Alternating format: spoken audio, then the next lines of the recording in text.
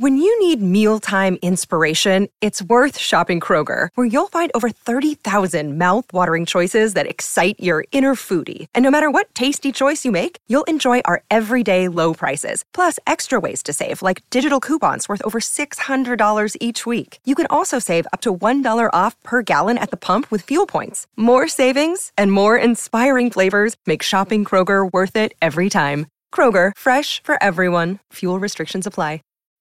When you need mealtime inspiration, it's worth shopping Kroger, where you'll find over 30,000 mouth-watering choices that excite your inner foodie. And no matter what tasty choice you make, you'll enjoy our everyday low prices, plus extra ways to save, like digital coupons worth over $600 each week. You can also save up to $1 off per gallon at the pump with fuel points. More savings and more inspiring flavors make shopping Kroger worth it every time. Kroger, fresh for everyone. Fuel restrictions apply. Are you ready? You think you could tell us what to do? You think you could tell us what to wear? You think that you're better? Well, you better get ready. Bow to the masters. Break it down!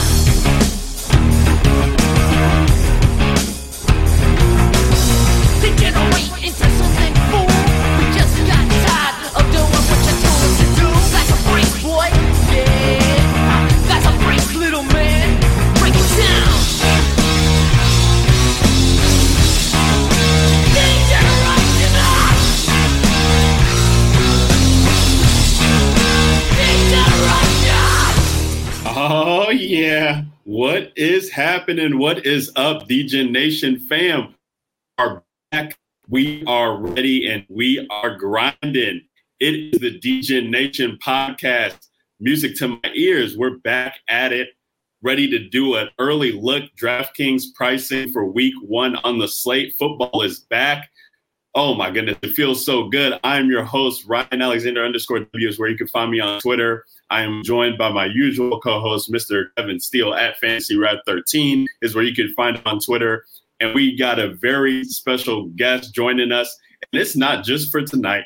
It's not just for next week. It's not just for a couple weeks. It is for the whole season. Mr. Matty Dickinson at MattyDFS is where you can find him on Twitter. Matty, we are having you on. And dude, we just had you on the last show, episode 77 for the Super Bowl podcast. And now you're back with us.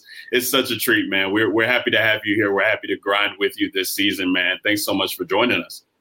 Yeah, man. It'll be nice to not be introduced as a guest anymore and be a co-host. Back, get that title back. You know what I'm saying?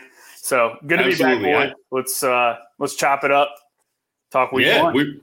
We about to chop it up. Talk week 1 early. Probably the and it seems like forever since we've been able to play DFS, but luckily we're getting ready to get it. Man, training camps have been well underway. They're about to wrap up, and the season is going to be rolling forward. And that's music to our ears as we can, start establishing our bankrolls and get money flowing in from the NFL perspective. The DJ Nation pod is back, guys. You know where you can find us: iTunes, Stitcher. You can go to the Fantasy Authority website and find us there. YouTube is where you can find the shows after we record them, put them out.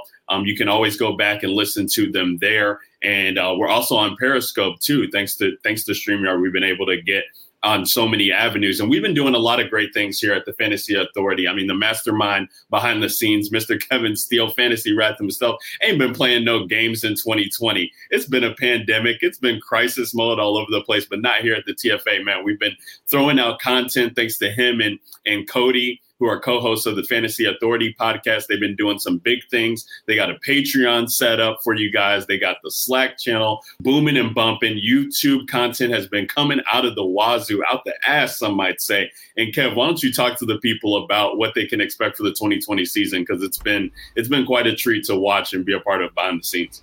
Yeah, it's been a lot of fun. We've been grinding it out and, really trying to get into the YouTube content. The video game, that's the future of fantasy sports, in my opinion. And so that's what we've been doing. We've been pumping out as much YouTube content as we possibly can. Still do some written content over at thefantasyauthority.com.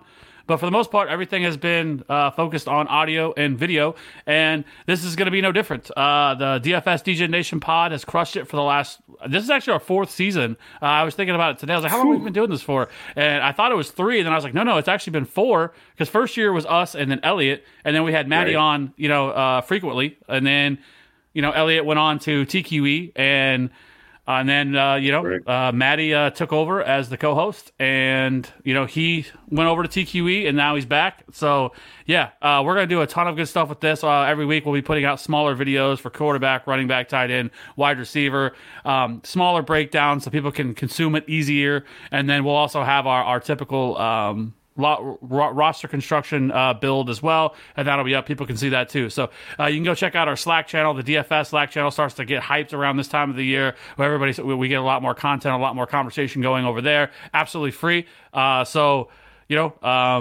wheels up, and we're just gonna keep grinding it out, and we're gonna win some people some money. Maybe take down the Millie, and I can go shaking. Hey. Somebody's got to win it. Hashtag let's get this money, man. It's unbelievable. And DraftKings has had their pricing out for quite some time. So, as we get into this slate here for the first week, it's going to be crazy. There's a lot of exciting tournaments that are going on across all the DFS sites right now. The Millie Maker for week 1 on DraftKings, it looks like is going to be, they have a $5 Millie Maker and a $100 entry Millie Maker as well. So a lot of different, contests to get into. It'll be very interesting to see. We always talk about, being smart with your bankroll, managing that.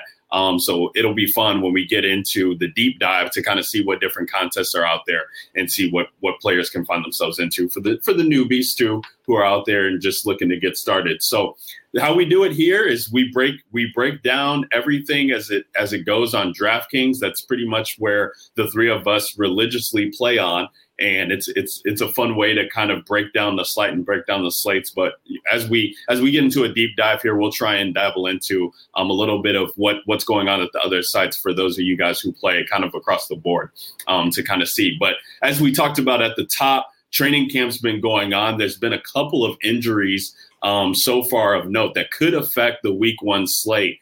And as we get into it, let's kind of just talk about this slate and talk about the breakdowns here as we kind of have some real, it's week 1. So there's always some exciting games to kind of break down. We don't have to worry about the Chiefs being on the main slate. So we'll have to wait for you a week, Kev, to kind of play Pat Mahomes on the main slate. But we do got guys like Lamar Jackson, Drew Brees, Tom Brady in a new setting there in Tampa Bay. And some of these over-unders are approaching 50 right now as we look at it. I'm looking at like the Seahawks-Falcons game. Could have some fantasy goodness there. I mean, Ravens-Browns is going to be 48.5.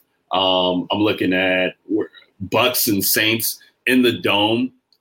Because no bubble for the NFL, so they're actually going to be playing still in these favorable settings as we get home and away splits that we can look at. So as we look at quarterbacks, guys, and DraftKings pricing, and Maddie, I'll kind of let you kind of kick it off.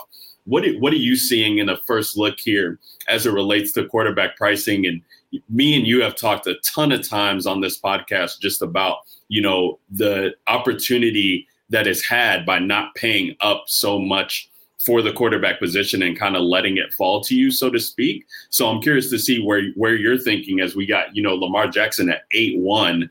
And, for people who are just coming in and dabbling in at DFS for this year, especially with the way that things are kind of going and people are kind of updating their season-long leagues or maybe not playing as many season-long leagues and things like that, I feel like a lot of more people might come into the DFS mix. So how are you viewing the quarterback position as that is really the staple of your DFS lineup and how you kind of shape your team? So I'm actually glad you brought that point up for this slate specifically. This is my first time really looking at pricing and looking at the flex options. There's only 1, 2, 3, 4, 5, 6, 7, 8, 9 guys that 7K or higher. I feel like usually we get more guys that cost more than that. Just scrolling through some of these names, I mean, you've got for example, a Terry McLaurin is 5,600. You've got Miles Sanders at 6,300. So I think with some of these high usage guys that are at kind of depressed pricing, you might be able to fit a Lamar Jackson on a week where you might normally we see 8-1 and we're like, I'm not paying that for a quarterback. But I think as we maybe talk through this slate, we may find a build, where you feel comfortable paying 8-1 for a quarterback. Just because, yes, there are guys who can maybe match Lamar's ceiling, but his floor ceiling combo, if you've got a build you like, man, it's hard to get away from Lamar, especially against Cleveland.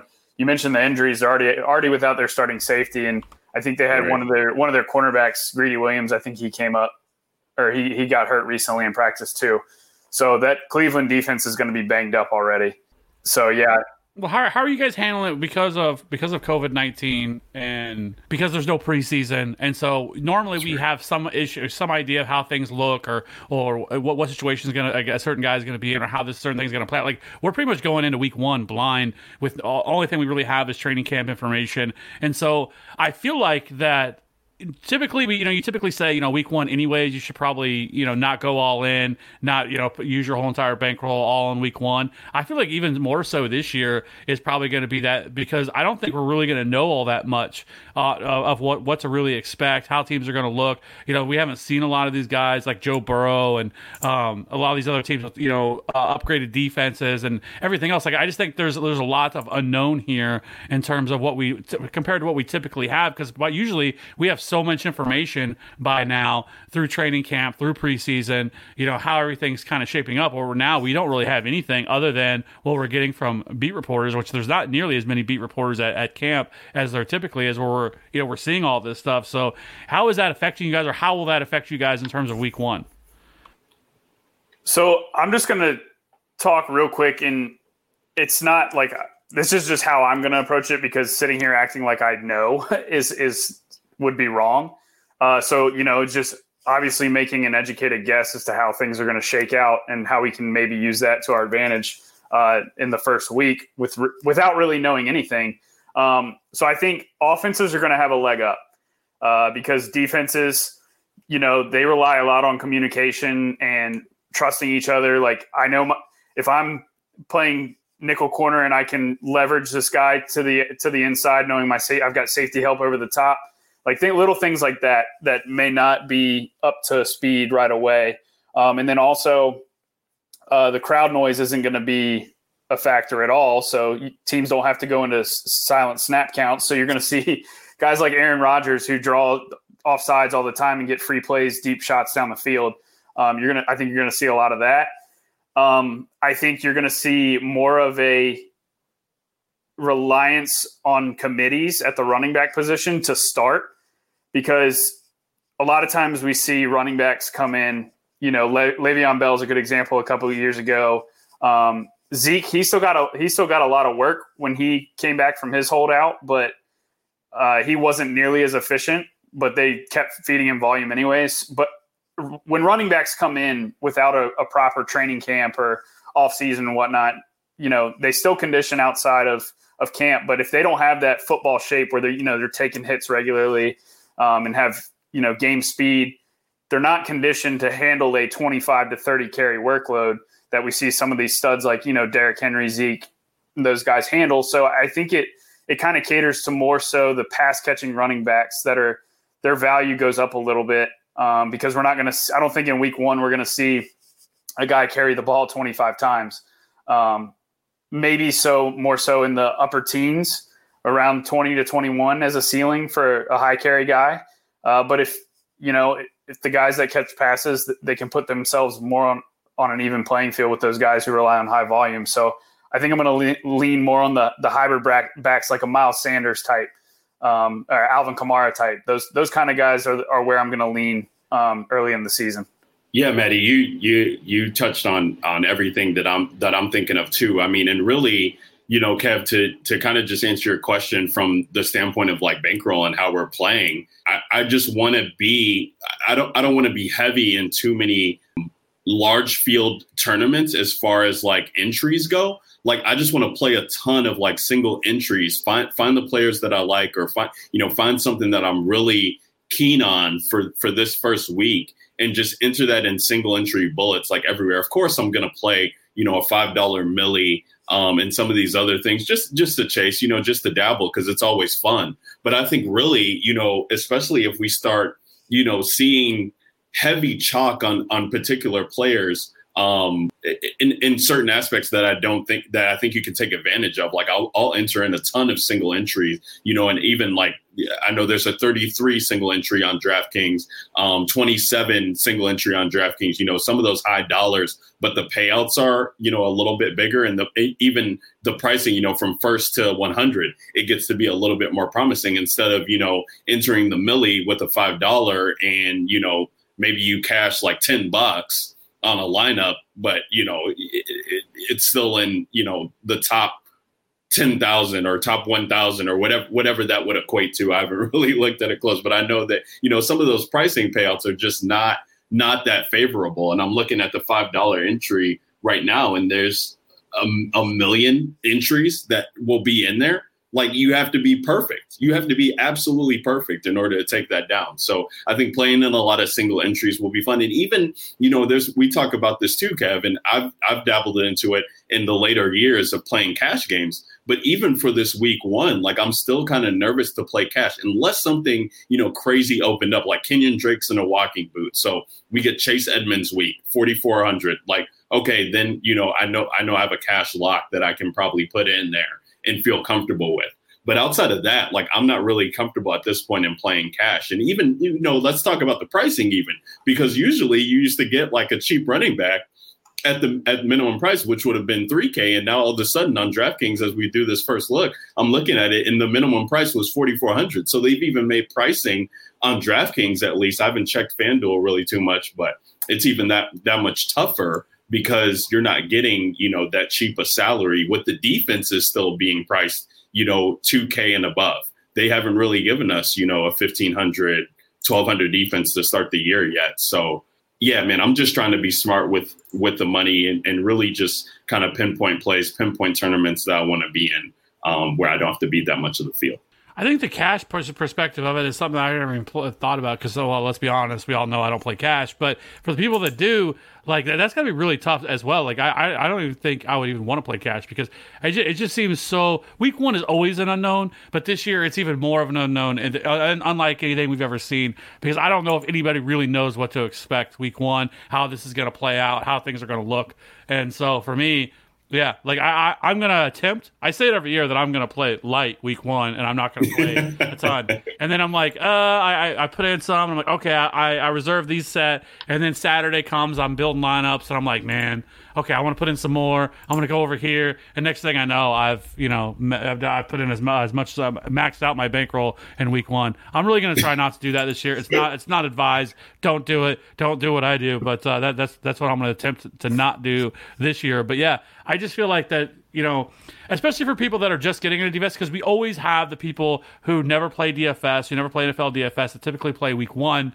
And like, I think you can get turned off from it because a lot of times, it's easy to get intrigued by seeing the Millie Maker at the $5 or, some of these other huge tournaments that they have, the $3 that there's like 600,000 people in. Like, avoid those. Stay the fuck out of those. Don't play that. Like, go find, the cheapest, play the quarter jukebox or something like that and max enter that. Than do anything else, because I think your goal should be trying to earn a profit, because you hitting your single bullet into the milli, you're not going to win. Okay, like if you want to do it for fun, whatever. But if you're trying to grind out a profit, stay the fuck out of those big tournaments. You're never going to win.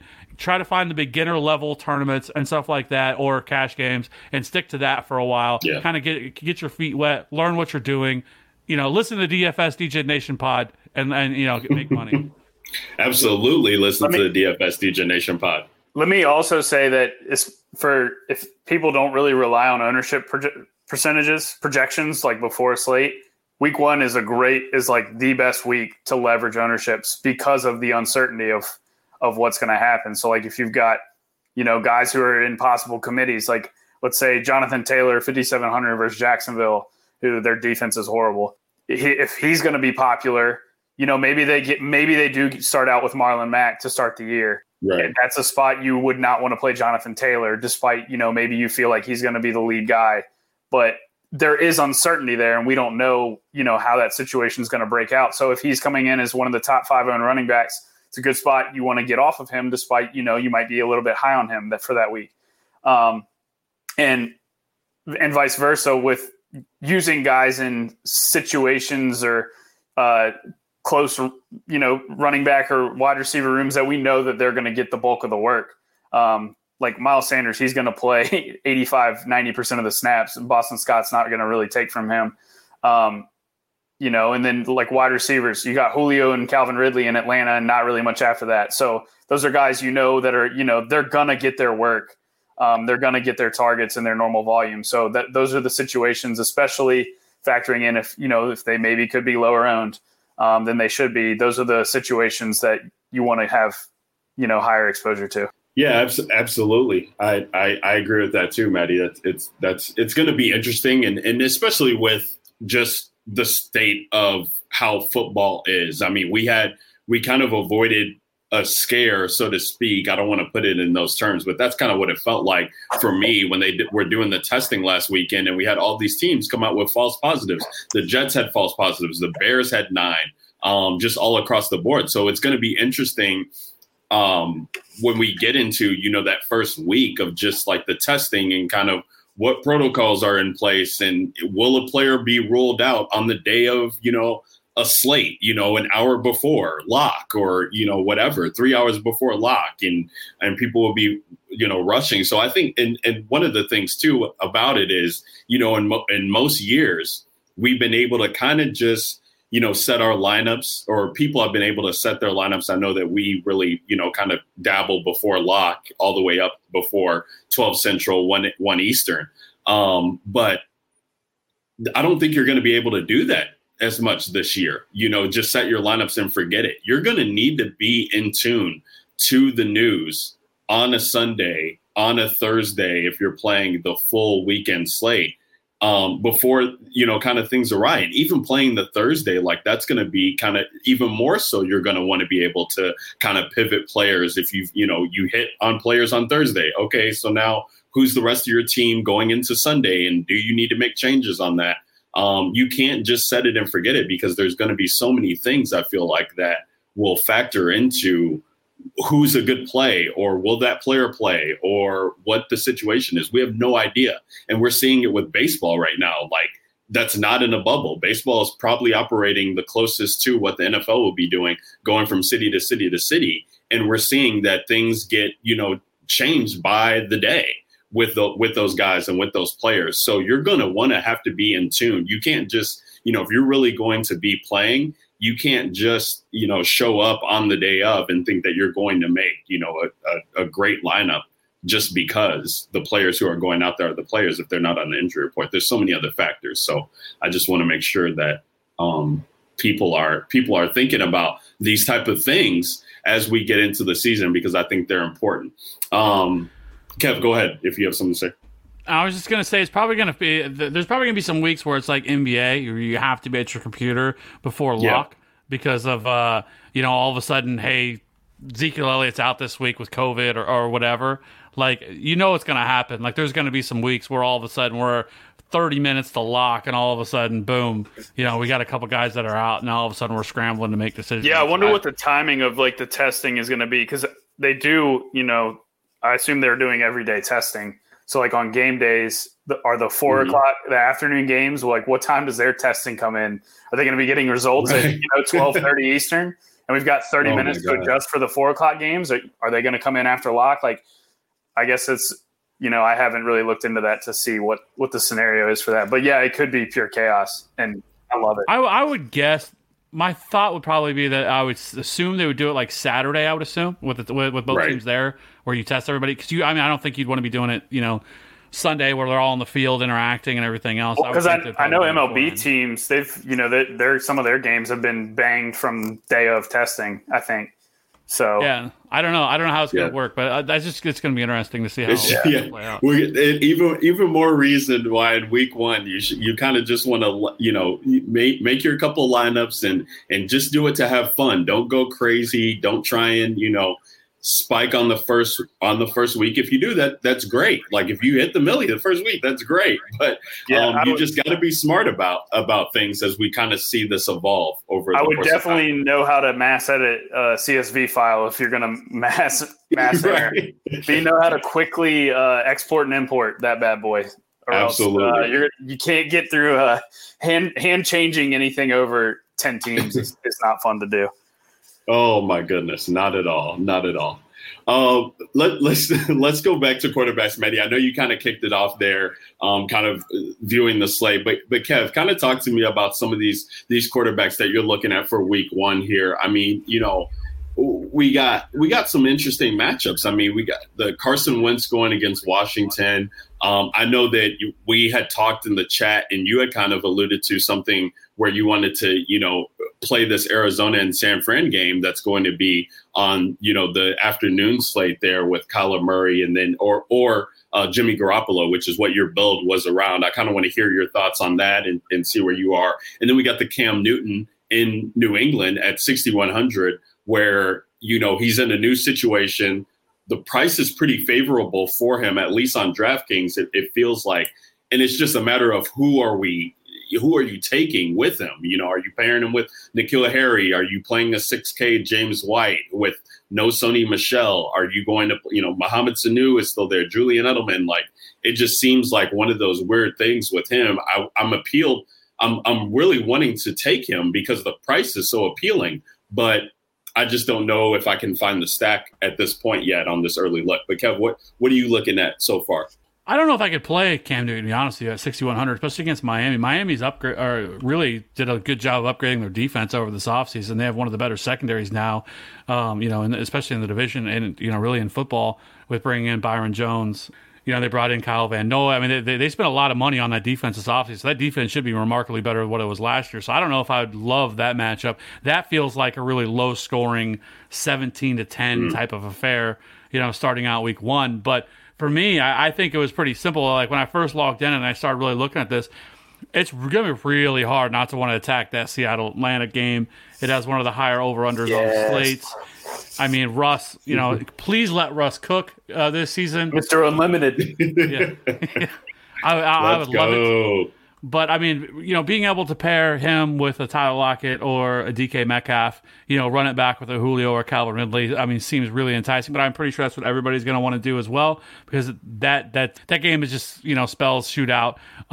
But for me, if it's not him, if I want to pay down a little bit, like I do like Jimmy Garoppolo. Like Arizona's defense last year was pretty bad. They actually gave up the most DK points to the position to quarterbacks last year. I don't think that defense is going to be much better. So for me, like I really like Jimmy Garoppolo, and it's such an easy stack because outside of George Kittle, who is priced up, but at wide receiver they don't have Deebo Samuel. So right now we're waiting to see what's going to happen with Brandon Ayuk. They say it's mild, and if it is, I love playing Brandon. I think Brandon Ayuk could end up being in line for 8 to 10 targets in that game, and he is super cheap in his own right. So I just think it's a really cheap stack at 5,800 to get him in. Yep. And so, like, I if you're wanting to paying down a quarterback, like that is right where that I would want to start because everybody else around there, I think you have some questions. Like I think Derek Carr is also interesting at 5,900 going against Carolina. That Carolina defense is going to be so bad, and so if you want to play Derek Carr and pair him with Darren Waller or Brian Edwards or Henry Ruggs that a lot of people aren't that familiar with yet that are just now getting back into fantasy football. And then you mentioned Carson Wentz going against Washington. Absolutely love that matchup as well at 6,300. Again, pair him if you want to with Zach Ertz or Jalen Reagor, Deshaun Jackson. Perfect spot. Washington secondary is absolutely garbage. They went out and brought in Kendall Fuller, but Kendall Fuller was also garbage, and that's why Kansas City let him walk. And so I think these are all spots that I would be looking at. That's kind of when I first kind of tuned in that was right where I wanted to go. Yeah, I think Carson Wentz for me at this point, if I was building a cash game lineup, he would probably be my favorable one. I mean, he's going against Washington. You kind of know where the ball is going to go without Alshon Jeffrey being there. You could take Zach Ertz at tight end, who's even priced down really at 5,800. It kind of feels too cheap for him as I'm looking at Mark Andrews at 6K, Kittle at 72, and we know how favorable he is. He's got the questionable tag, but all this stuff is questionable, like around what training camp is. So I'm kind of liking, taking players who we know are going to play and suit up if DraftKings doesn't fix these kind of Q tags and everything, because I think that kind of throws people off just from playing, daily fantasy for so long. Like, people just get thrown off if they see any type of injury designation for these guys.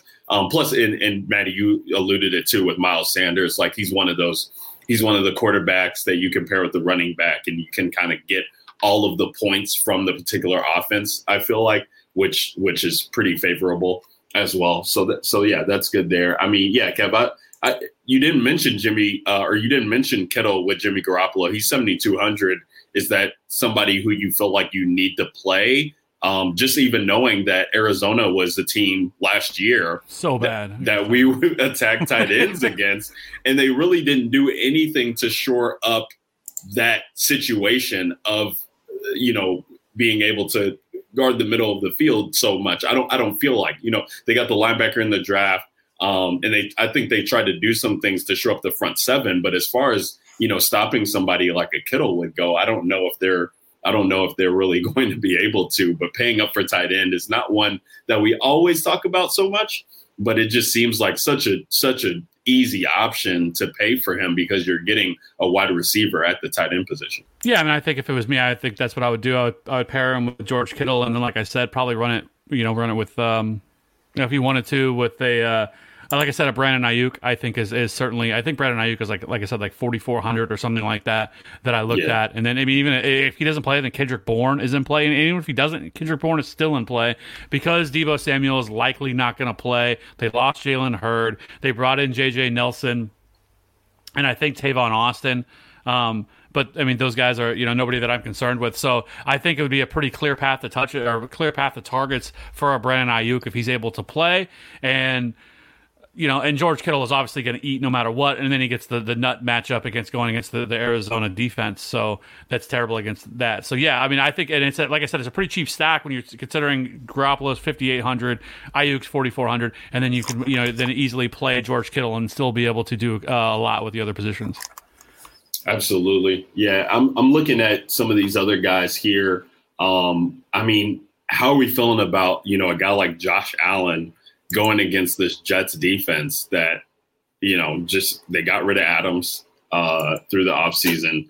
They don't really have anybody else that I think, is really threatening. But it's another situation with Buffalo there where you're looking at a team that really likes to run the ball. They don't really, need to pass. And if this game isn't close, or if this game ends up being low scoring, he might not get a usable score. And you're looking at Josh Allen being the 7th highest priced quarterback on this slate. He's around guys like Tom Brady on the road going against a New Orleans team where the points are going to be plentiful. Kyler Murray going against San Fran where the points should be plentiful. Aaron Rodgers is only 63. You got guys like Derek Carr, Gardner Minshew, Jimmy Garoppolo, all cheaper than him. So I'm not sure if I'm going to get to Allen at all on this first look, but it is just enticing to me just because he's got the Jets that he's playing against. I just don't think the Jets are going to push him on the other side is the one. That's fair. There. They've got both Singletary and Moss who they can run 15 to 20 times each if they really wanted to. And then Josh Allen. Right. It's just such a hard stack too.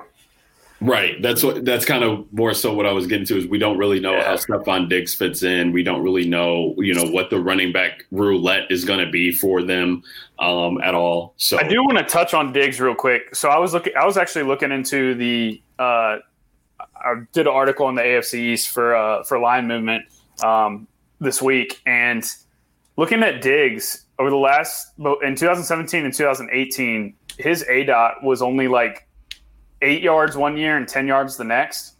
And then last year it was 15.1.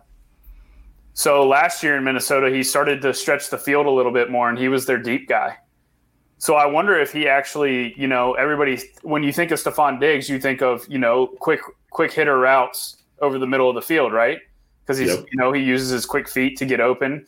He's one of the best route runners in the league. But, last year he was seeing an average depth of target of over 15 yards. And that's air yards per target. That's not including anything after the catch. So, I mean, they were working him down the field more. And so I wonder if he actually fits in with Josh Allen a little bit better than what the community, is giving him credit for. Yeah, and pretty much everybody is shit on. Everybody has said this is such a horrible matchup because Josh Allen is so inaccurate. And I mean, yeah, Josh Allen's inaccurate, but he's no less accurate than Cam Newton has been in his career. Cam Newton's got 7 out of his 10 seasons or whatever are under 60% completion percentage. And Allen went from 50% his rookie year to 59% last year.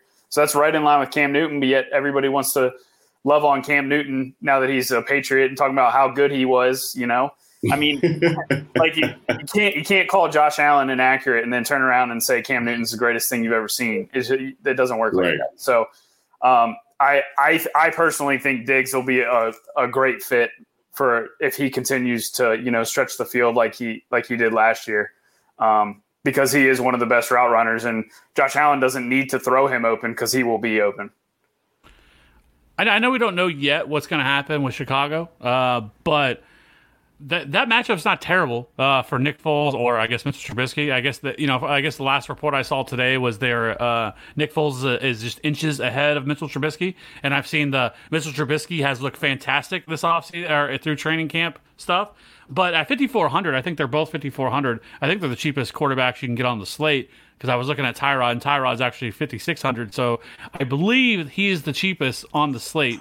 Those two, and that's a pretty decent matchup going against the Detroit Lions, who don't have the best secondary, who got rid of Darius Slay. Yes, they spent their top 5 pick on a corner, but I wouldn't expect week 1 that this guy's going to come in and be a shutdown corner. So I don't know, like having a little bit of if it's Nick Foles and Allen Robinson stack, like I don't know. I think that could be a low-owned stack that a lot of people aren't on. Now I don't know what's going to happen. I mean, who knows? Mr. Trubisky could win it, and I wouldn't be as excited about that. But I don't know. I mean, I know Ryan, you are in Chicago, so I'm sure you've been much more closer to the situation. Does it sound like Mr. Trubisky's actually going to win this job, or is it going to be Nick Foles? It's typical Chicago. It's too close to tell at this point. I mean, it outside of here, and even some people here, it's Nick Foles who's starting. But it's just laughable because you can't turn on sports radio or the news or Twitter and not see people just salivating over Mitchell Trubisky. All the training camp reports coming out are, Akeem Hicks wants to say something about him. Everybody on the defense, Khalil Mack, wants to say it doesn't matter who's back there. We're going to be balling. Nothing. There's no real traction that's getting on Nick Foles, which was very different than what had been happening pretty much from March until June or the start of July, which was basically, it was Nick Foles' job to lose because they brought everybody in to kind of cater to him. So I'm not sure, the Bears are turning into one of those teams where I don't want to say Matt Nagy's like Bruce Arians, where he says something and you just can't believe him all yet. But it is turning into that point where they're saying one thing for narrative speak for the public, and then they go off and do a totally different thing. Like all of this talk around Mitchell Trubisky could just be null and void to just say that, Nick Foles is going to be the starter and that's who we're planning for. And we don't want people to have to game plan against what we're going to be doing against Nick Foles with no preseason. This is a team that didn't want to play their starters in the preseason because they just wanted to save everything for the regular season and let everything be a secret. Okay, we saw how that turned out. So I don't know if we can really trust that situation, but them being the same price on DraftKings is just laughable. If Nick Foles is the starter, I mean, that's 100%, you play him and you kind of feel confident about that because, yeah, like you said, Kev, I mean, they have tight end roulette. We don't know who to trust there. Like David Montgomery, people are talking about him for redraft. I own shares of him. That's fine. But, Tariq Cohen could still be a play, and they're kind of similarly priced towards each other. So I think you're right. You would just take Nick Foles to Allen Robinson, who's the leaps and bounds number 1 wide receiver on the team, and just go with that and see what you can do. And it's going to be, you're not going to have that much of your salary being taken up. So you could jam in, other high-priced guys from around these other, explosive games and just hope that you can hit on something there with Nick Foles, throwing 3 touchdowns, 2 of them go to Allen Robinson. But another guy who I'm kind of looking at, who really his options are kind of limited and has a questionable running back situation, is Gardner Minshew. And Gardner Minshew comes in at only 5,800 on DraftKings for this slate. So he's pretty affordable there, going against an Indy team, but has Phillip Rivers on the other side, who's, known to turn the ball over and known to put up points in a shootout or something. And this game, I think, is just it's kind of, I think they priced it to where Jacoby Brissett would be on the other side of this game. And that's not the case. You have Phillip Rivers there on the other side. So I think this game has sneaky shootout potential. And you're looking at a guy like Gardner Minshew, and even with the guys like Dede Westbrook, Keelan Cole, some of these other guys there, I want to stack him with DJ Chark. Like their tight end just got hurt, it sounds like, from training camp reports that I was looking at. And so Chark at 6,300, he just seems like he's going to be lost in the shuffle there. You pair him with the Gardner Minshew at 5,800, and then I'm just logging out. And I don't even know if you really need to run it back on the other side from Indy, because maybe Indy goes up, a couple scores and Gardner's forced to throw.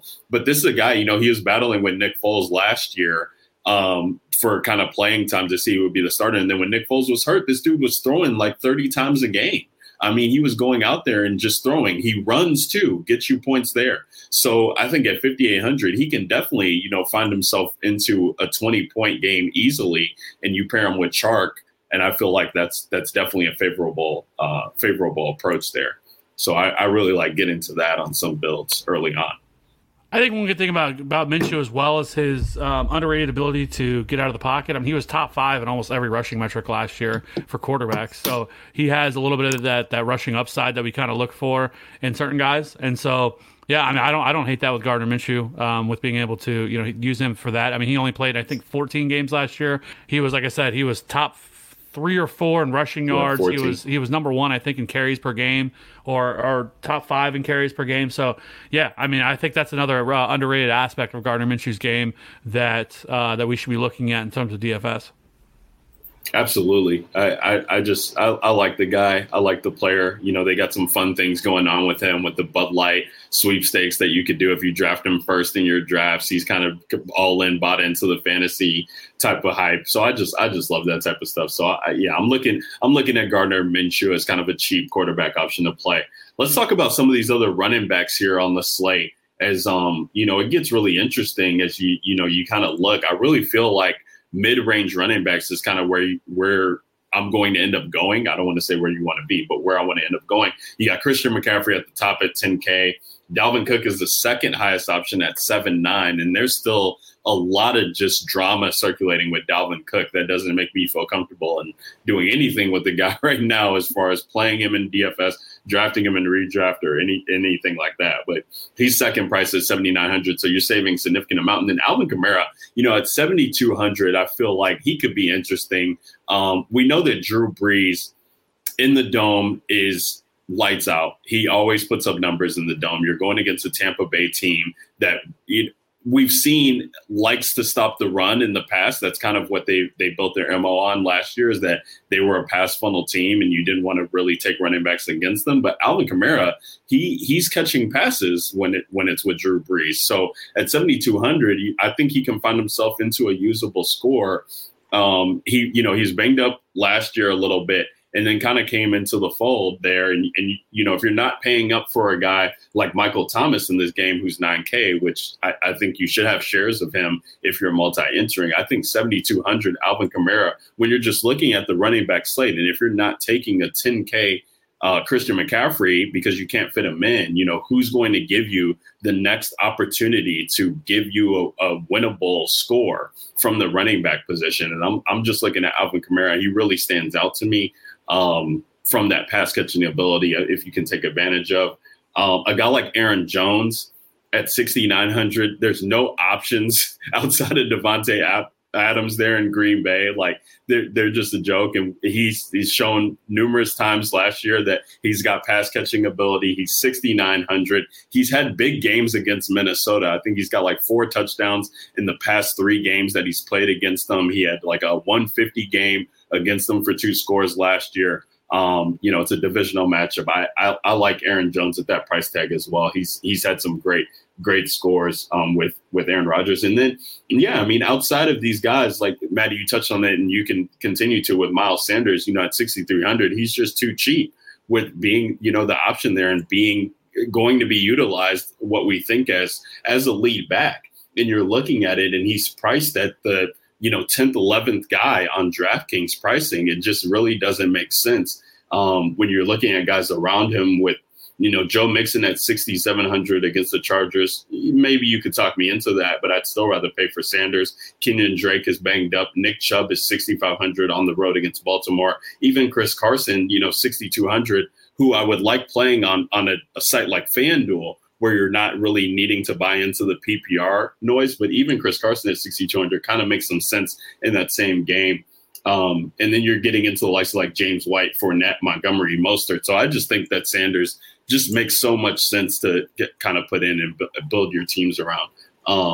What are you looking at here, Maddie, while you're looking at things? I mean, I'm scrolling down and I'm seeing like Le'Veon Bell at 5,600. He kind of gave me some merit of appeal just because I just don't know how the Jets, put up points in this game, I guess, in a 5,600 Le'Veon Bell. If you would have said that last year, people would have laughed you in the face. Like, this dude has traditionally been a 7K price running back on DraftKings and above. But I guess, just the mighty have fallen, and that's kind of where we're getting him there. But he's still getting pass catching opportunities from Sam Darnold, so he could pay off that price tag, I think, for sure on DraftKings. But I'm curious to see where you're at, Maddie, with this slate. Yeah, I think you touched on most of the guys, that are even worth considering at first glance. I think Miles Sanders and Carson make a ton of sense at 62 and 6,300 for guys who are going to see a ton of volume. We know, it's the Seahawks brought in Carlos Hyde, but I mean, he's only going to handle a handful of touches, I'm sure. Rashad Penny's not back yet. He's on the PUP list. So, and you've got Carson, who saw 47 targets last year, which is shocking because I didn't know he saw that much. So, a guy who's going to see anywhere from, probably in the 3 to 4 target range, that's still usable on DraftKings. I mean, it's not a Christian McCaffrey type or Miles Sanders type usage, but I mean, even Sanders last year down the stretch, he was seeing 5 to 6 targets every game. So you're giving me a guy who's going to see 3 to 4 targets and still going to run the ball. Carson will probably be near the top in terms of rushing attempts in week 1. I know he's got a questionable tag listed next to his name, but it's not for injury purposes. I think he had a personal funeral or something. He hasn't been to training camp yet. Like, he hasn't actually showed up yet. He's been dealing with stuff at home. I think that he's had some family members pass away, I think, if I remember correctly. So he hasn't actually been there. I know Pete Carroll had recently said that they expect him back soon. That does give me some pause. Like, is he going to be ready to go for week 1? I know he still's got a little bit of time, and I know he knows his offense. True. Is he going to be in physical shape to be out there and getting that kind of touches? Because the guy that's really, I guess, has flashed in camp has been DJ Dallas, was the 4th-round pick out of Miami. And he is somebody that is also a capable pass catcher, but he is much more in line with kind of like a Chris Carson type body type. He's not like a satellite back at all. So do I think DJ Dallas has a role week 1? Probably not. But I would be concerned a little bit with Chris Carson and how much opportunity he gets week 1. Okay, yeah, I didn't know he hadn't been there at all. From the way what I read, it made it seem like he was returning, as in he had left. But yeah, that's definitely a different scenario, and definitely one that you need to pay attention to, and definitely makes me question. Well, something we'll have to revisit on our week 1 when we take a deeper dive. But I think an interesting name isn't Swift banged up right now for the Lions? Well, Kerryon Johnson he's been in a brace, and yeah, but he's been in and out of camp. and getting opportunities. So there's been a lot of these guys that have suffered the soft tissue injuries because of it, but a lot of it you have to question, because a lot of the coaches have said that if anything minor happens, they're pulling him because they don't want to risk anything of these guys getting hurt. Like Tyreek Hill, for example, he came up and pulled up lame, but they came afterwards and said it's a very mild injury that they're not worried about. Miles Sanders was the same thing, that they said afterwards that it was going to be a very mild situation. So I think some of these guys are being a little bit cautious in terms of how they're utilizing him. True. I guess that I didn't really touch on Stafford, but I do like Stafford a lot. So I guess that just kind of would reaffirm my love for Stafford in the funnel of targets to Marvin Jones and Kenny Golladay. But yeah, so I guess then, you got to try to find a way to pay up at running back. I really like the Kamara call. I don't think it's smart to rely on last year's defensive stats. So, everybody's going to see that big red number 1 in terms of points allowed to the running back position for Kamara, and they may not pay for him because of how good Tampa Bay was against the running back position last year. But I think, he's going to be a staple of their offense. He's going to catch a ton of passes. Doesn't really need to rely on a good rushing matchup for him to have a big game. So I think Kamara makes a ton of sense. Eckler in the same breath, he's going to see a lot of pass game work. We saw him last year for a glimpse to start the year without Melvin Gordon, and he was just racking up DK points left and right, 39, 24, 15, 29, 23, 6 and 28, and then Melvin came back. So I really do like Eckler. Cincinnati was a sieve last year, and, they're dealing with some injuries on the defensive side of the ball as well. They didn't really make too many upgrades. So I think Eckler and Kamara make a ton of sense as pass-catching running backs if you're not paying all the way up for McCaffrey. But I think it all starts with Miles Sanders at 6,300 for me. And outside of that, if you want to get really weird, Kev, this is for you since you like to get weird. 4K, Jerick McKinnon is kind of interesting on a PPR site just because, when he's in, he's going to be used in the passing game. Because that's not really Coleman and Mostert's role. And Kev, you already went through, they are banged up for pass catchers. Their wide receiver group is pretty thin right now. So outside of Kittle, there's not really many other names there that, they kind of jump off the page at you. So if McKinnon, I know he's missed last couple of years with his knee injury, but if he's anything close to what he was before, he's an explosive back out of the backfield and a couple touches and can maybe house one from 30 yards out. Looking at a solid minimum price running back. Yeah. He's been getting a lot of rave reviews so far through camp as well. And how good he's looked and everything. So we'll see on that. But yeah, I don't know. I think there's some other options that, one, Damian Harris, he has been the talk of training camp for New England. He's only 4,300. We'll have to see what happens with Sony Michel, because if Sony Michel's out, it's very realistic that Damian Harris could be walking into as the starter week 1 for the New England Patriots against the Miami Dolphins. So that's something we're going to have to monitor, obviously, over the next couple of weeks, because now it started to look like Sony Michel wasn't going to play week 1, and then it was like, well, maybe he has a shot, because if he doesn't play, you have Rex Burkhead. James White obviously is still the pass catching back, but I think Damian Harris could end up being at 4,300, could end up maybe being that guy who turns out to be the kind of the chalk play of week 1 if Sony Michel doesn't play, because he's likely going to get that early down volume. Rex Burkhead will still get some opportunities as well, but I think Damian Harris could walk into a 15 carry role, 15 touch role, and Damian Harris is also a capable pass catcher as well. So something more than what Sony Michel is. They spent that 3rd round pick on him last year. He never got to play. I think he had 4 touches or something all year.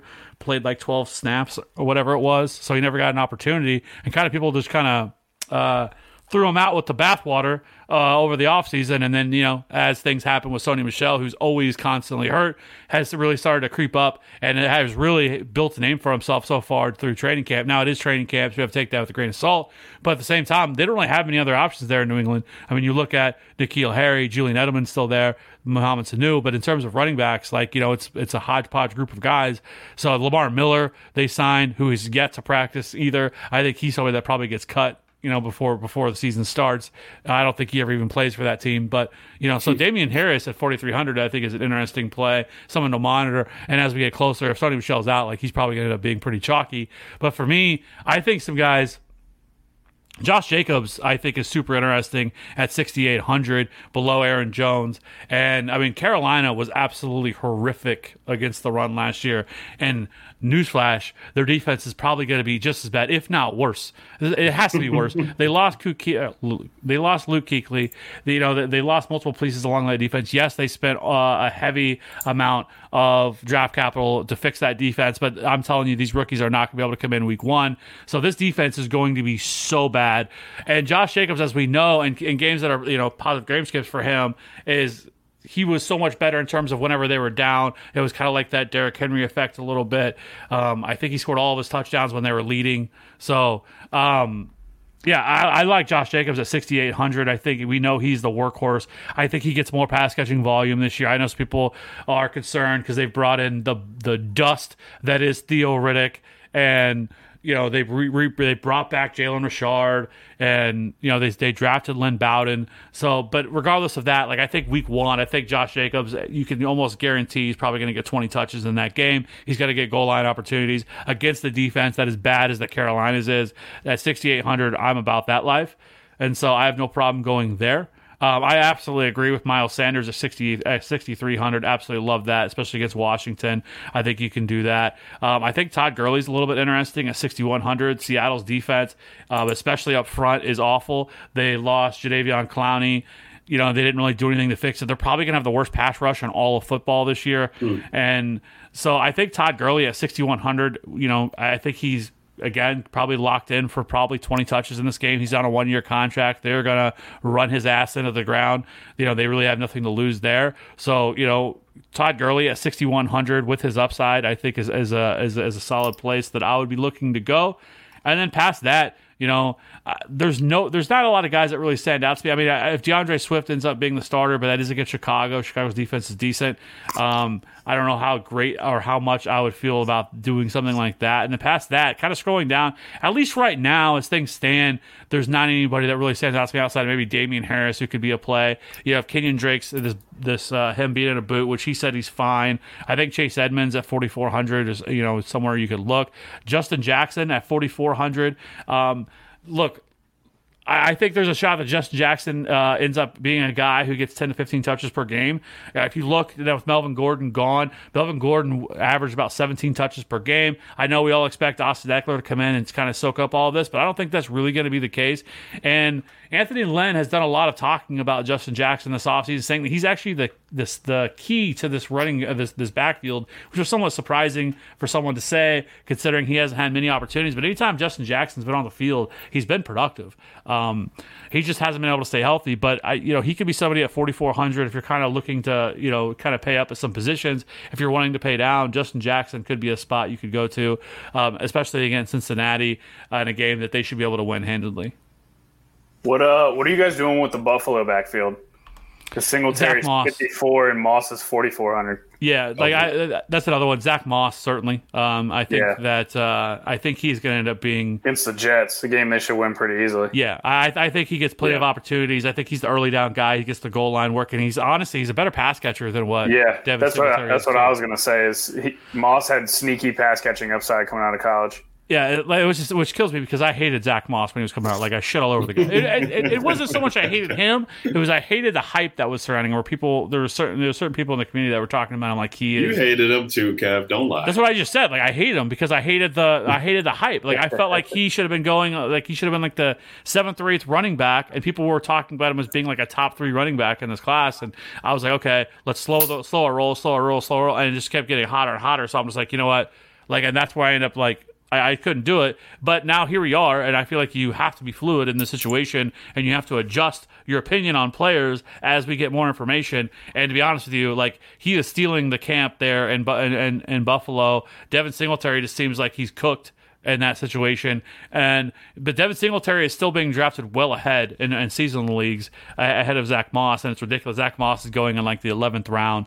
Zach Moss should be going at this point probably in the 7th or 8th round, and he's not. But in terms of week one, I think Yeah, I think that's also a really sharp call on Zach Moss at his price. Yeah, for sure. And I just think I'll have to end up avoiding their backfield altogether. I mean, I like having Zach Moss, I guess, exposure to and high entry fields if I'm mass entering, 20 max or 150 max, I'll have some exposure. But it's just I'll go somewhere else. I don't want to have to guess between him and Singletary this first week. I'll just let it kind of play out for me in this regard. But at the wide receiver position, we've talked about stacking our quarterbacks with our wide receivers. There's only a few quarterbacks I feel like you can ever play naked. Lamar Jackson would be one of them because of his running ability. I guess maybe Josh Allen would come into that fold in some regards, but I still think you'd want to have a pass catcher with him.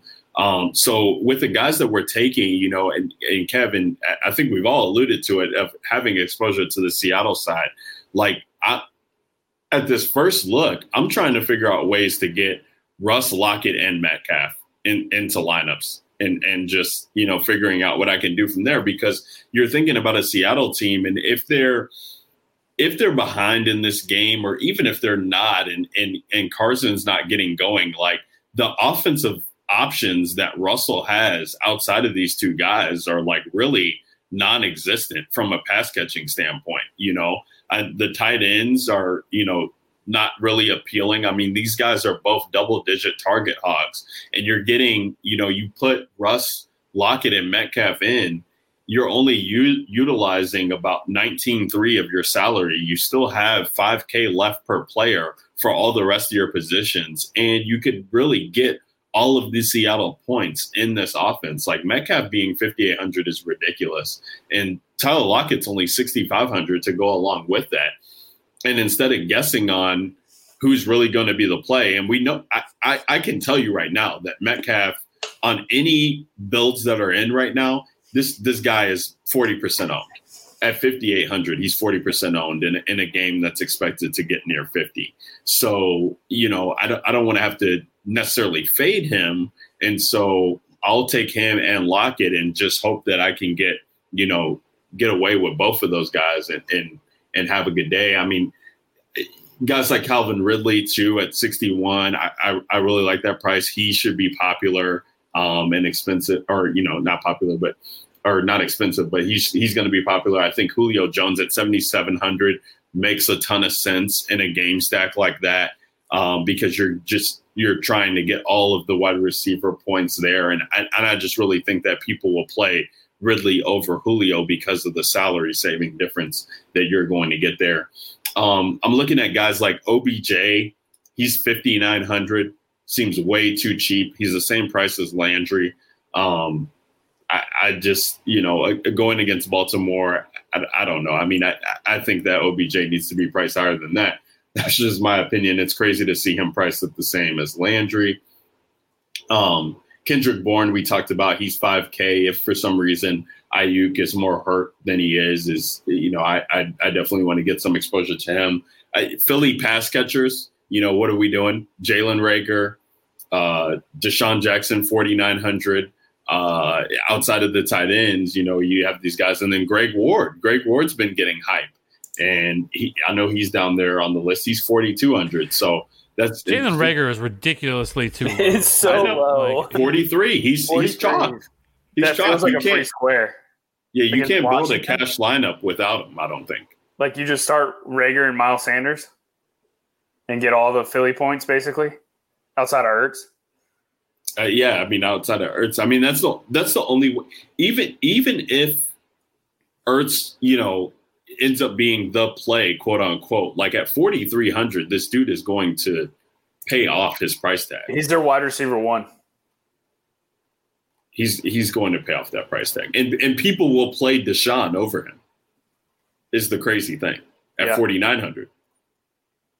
What about what about Bryan Edwards? Because I love some Bryan Edwards, and Tyrell Williams sounds like with his labrum injury that he's got, and we already kind of talked about that game and attacking the Panthers.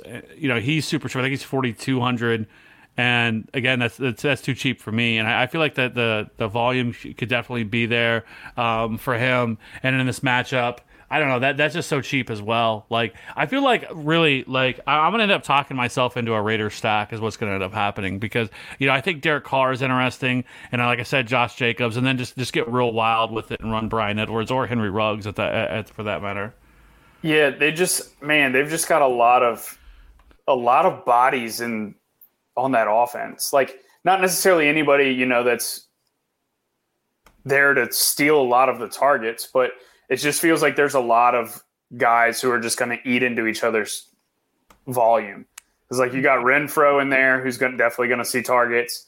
Tyrell Williams, if he plays, he's going to see targets. Ruggs, Edwards. They signed Jason Witten for whatever reason. Waller. I'm blanking on the other tight end's name behind Waller last year. I can't remember his name off the top of my head. I'm looking right now. LV Moreau. Moreau. Yeah, Moreau. Yeah, so I'm like they'll go like sometimes they went 3 tight end sets last year. They just do weird stuff. So while I agree, Kev, I think it could be a spot where they definitely, you want to attack that Carolina defense. Man, it's just a lot of bodies, and they got Aguilar in there. I know he's trash, but I mean he's still there. Like they've talked about Aguilar in camp. So it's like I don't know what the snap share is going to look like among all these guys. I would love to bet on the Edwards and Ruggs talent. I would. I feel like at least for me, I think Edwards is a better fit for Derek Carr in terms of what because Derek Carr was great as a deep ball passer last year. He just is so reluctant to do it. I think he was like 34th in deep ball attempts last year, but I think he was like top 10 in deep ball completion percentage. But he just doesn't want. He just will not throw deep, and obviously that fits much better with Henry Ruggs. They've talked a lot about getting Henry Ruggs and playing him in the slot. Obviously, Henry Ruggs is a player that's going to open up that entire offense, somebody that they really didn't have. I know Tyrell Williams is much more of a deep threat, but Henry Ruggs' speed is next level. It's Tyreek Hill level type speed. And so I think that's another level that brings into this offense. But I feel like Bryan Edwards is a better fit for what Derek Carr likes to do. And so that's why I like Bryan Edwards so much. And I honestly think that Bryan Edwards could end up being and in terms of just like a season-long thing, I think Bryan Edwards could end up being the guy who scores the most fantasy points and be the number one in this offense because he is that good. Had he not got hurt pre-combine, I think he's somebody that would have went in the second round, not in the third. Like he is that talented of a player, and so and everything we've been hearing about him as a as all the hype that we've been hearing, I think is justified because I think he's actually that damn good. And so the Raiders got a steal in the third round, and I just feel like he's a better fit for this offense, and that's why I think that if I was want to project somebody who's going to lead this team in targets week 1, it would be Bryan Edwards. I like that, Kev, at 4,200, and you're getting exposure to that game. I think I could see myself having some shares of him just to get exposure to that game. Outside of what would be obvious on the Carolina side. You run it back with probably DJ Moore, or Christian McCaffrey, however you want to do it, because that would be such a cheap stack. I mean, you'd be able to easily get, CMC in that way. Right. Or even if you want to, if you wanted to pay up for a Teddy Bridgewater, McCaffrey, Moore, run it back with Edwards stack, I could see myself maybe doing that too. I don't know. I don't know what kind of Teddy Bridgewater we're going to get at this point yet. I kind of want to see him. He's not in the Saints offense anymore. A lot of hype has been talked about Carolina, and I just want to see it first. I like Teddy. I like the bounce back he had. I mean, from going to Minnesota, having the injury, getting a, revamped career. I support it, but I just need to see it first because the hype has been incredible. Incredible, Derek. The hype is incredible, but he will win somebody a milli. I know that he will win somebody a milli this year. Ryan Fitzpatrick could win somebody a milli. Hey, Bridgewater definitely can. Hey, and Ryan Fitzpatrick this week. I mean, Kev, you were the one talking about the Miami, offense, so to speak, or the Jets, offense, so to speak, going crazy in that division against the Patriots. The Patriots have no D right now. All their players are on the injured reserve from being scared of COVID. So is Fitzpatrick going to do something this week 1? Hey, I'm happy. I'm happy the Jets, get. We got to get off on a hot start. We got to run hot this year. The Jets.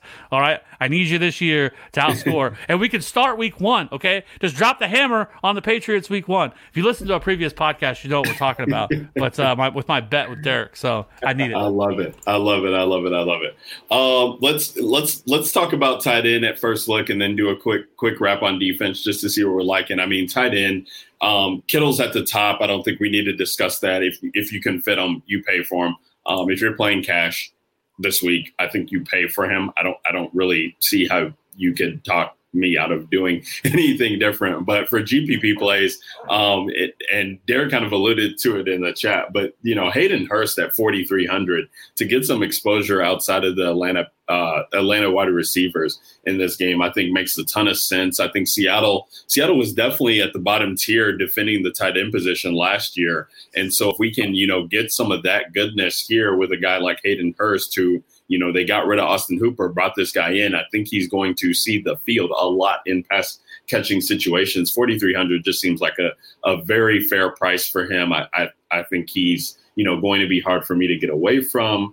I guess a guy like Mike Gesicki I could be interested in. I'm just on a first look here. We're not looking at the same Patriots defense. So I'm very curious who they're going to run out there as far as, their defensive backs go. But you got a Mike Gesicki at 4,500 who might go under the radar, I think, just because it is the Patriots and people not really thinking about what that defense is going to look like with all these guys sitting. But I think, he definitely has some appeal at his price tag.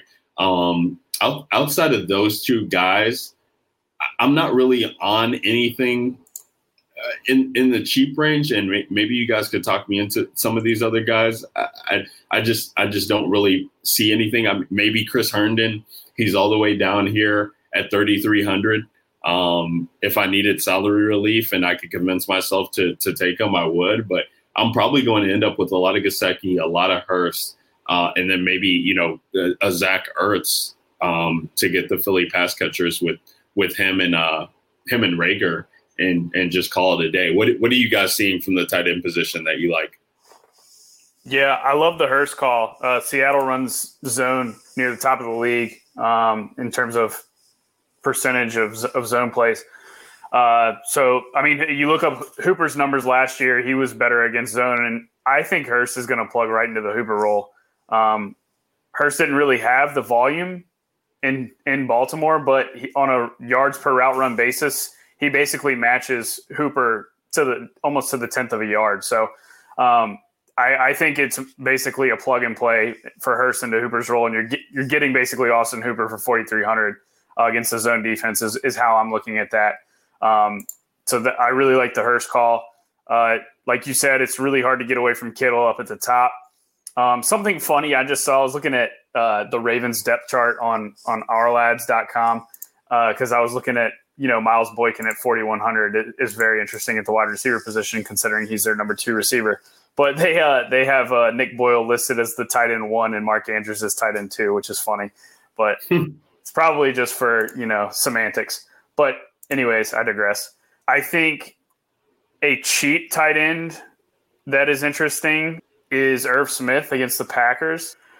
Obviously, they're without Diggs now. Irv was already playing 60% of the snaps last year, and it's his second year with the team. I think that he takes a step up this year, and 3,100, you can definitely do worse in a game. Green Bay can score. Minnesota, even if especially if Dalvin Cook's got something weird going on where they can't just rely on him and Kirk's got to air it out a little bit. With Diggs missing, there's a big hole. So I think Irv Smith makes some sense down there in that price tag.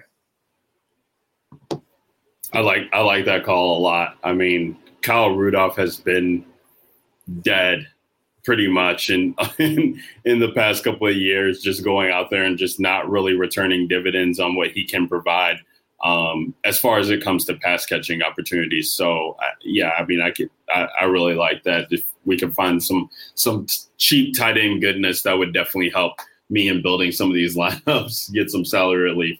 Kev, what say you at the tight end position, or you hit on everything? You want to move it to defense?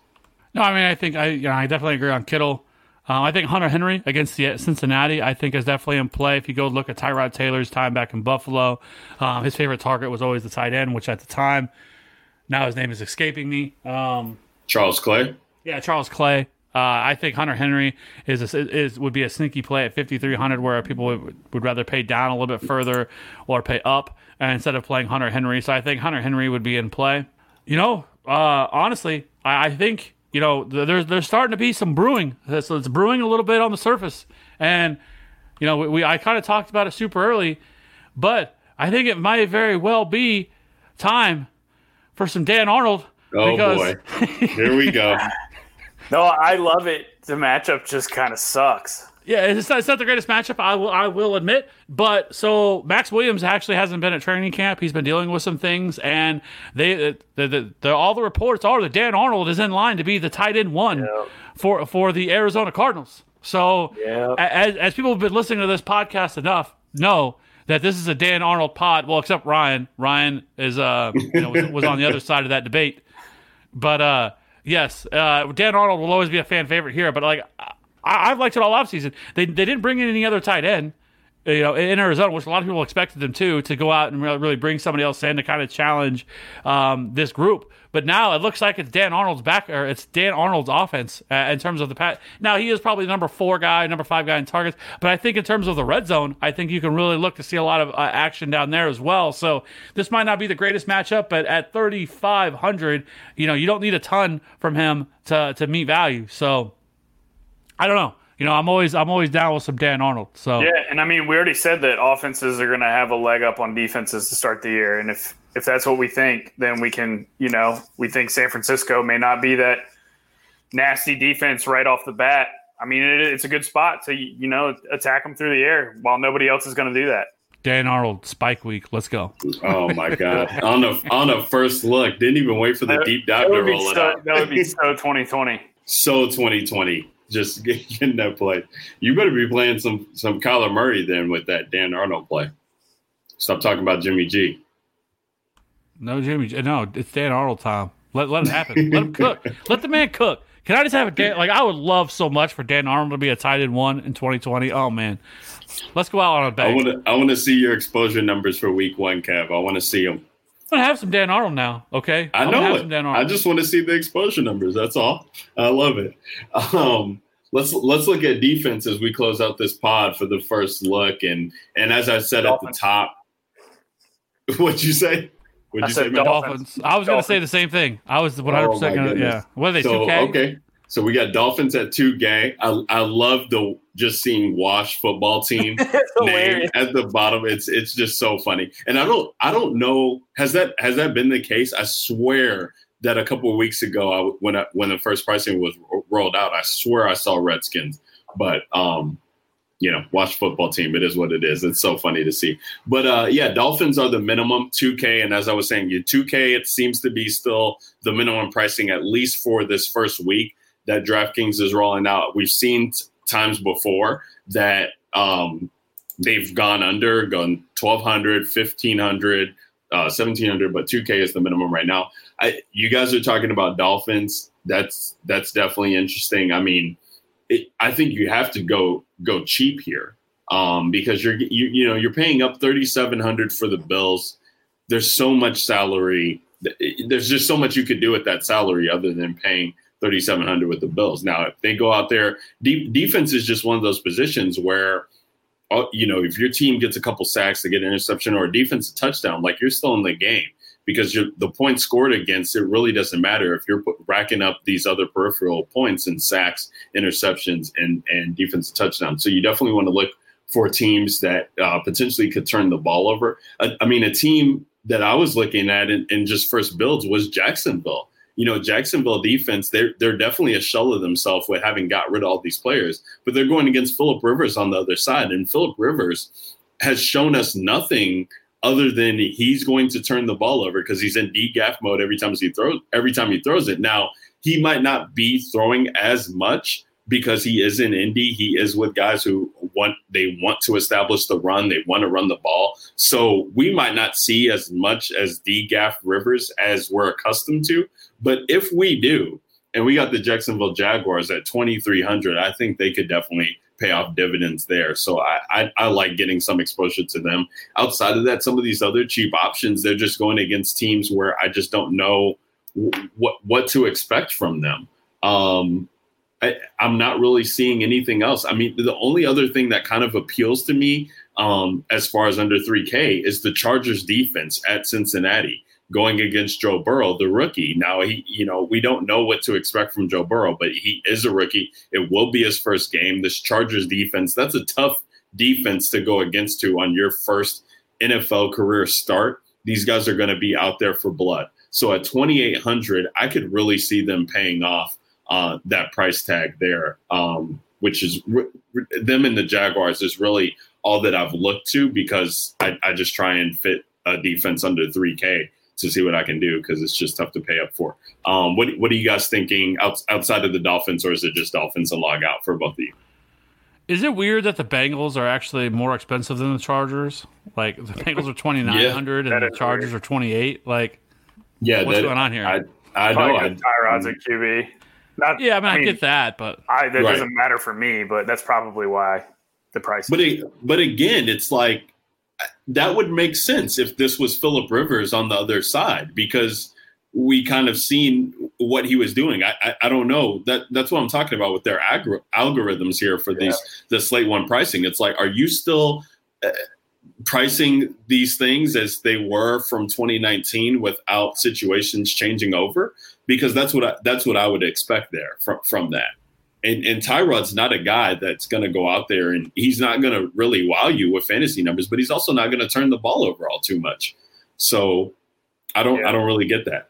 Can we talk about Derek's comment in the chat? Since we've got love for Dolphins, he said the Pats are scoring 50. Does that mean that Kev just loses the bet because the Jets aren't going to score 50 points the whole year? Hey, Lord have mercy. Kev's losing the bet on week 1. Derek like that. He laughed. Kev, you in trouble.